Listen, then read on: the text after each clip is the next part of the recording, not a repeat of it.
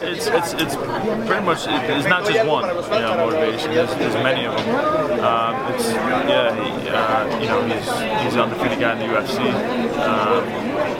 Some question mark fights, but he's undefeated. And so I want competition-wise, I'm competitive, and I want to go out there and beat this guy. And obviously the implications are that I'm fighting for the belt after this, so the sky's the limit. I'm fighting for the belt in Madison Square Garden, fighting for the first time ever at this historical event is motivation. Obviously getting back to where I need to be financially, winning money so I can support my family.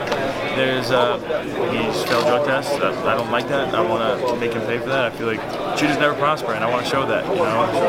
Disney said that if Yoel wins, he does not think he should get a title shot. How do you feel about that? So I recently saw what he said, and I actually may agree with him. In the future, I think things should change because you were saying that I guess you did research and that if you take steroids for a long period of time, like the benefits of it last for a long time.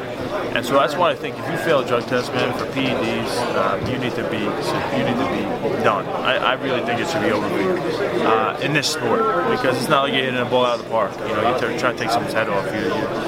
It's just a different. It's a whole different animal. So these guys need to be cleaned up. They need to be out. And so I agree with Bisbee. I think I'm obviously taking this fight. If you look at my resume now, I fought Vitor Belfort, he failed steroids. Anderson Silva, steroids.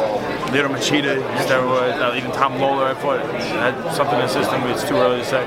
But I guess I've been fighting these guys this whole time, and there's not much I can do, but it needs to really change. And but I'm with Bisbee. I think I'm with him, man. I'm fighting him right now. I'm gonna make sure he pays for this. But at the end of the day, I think I agree.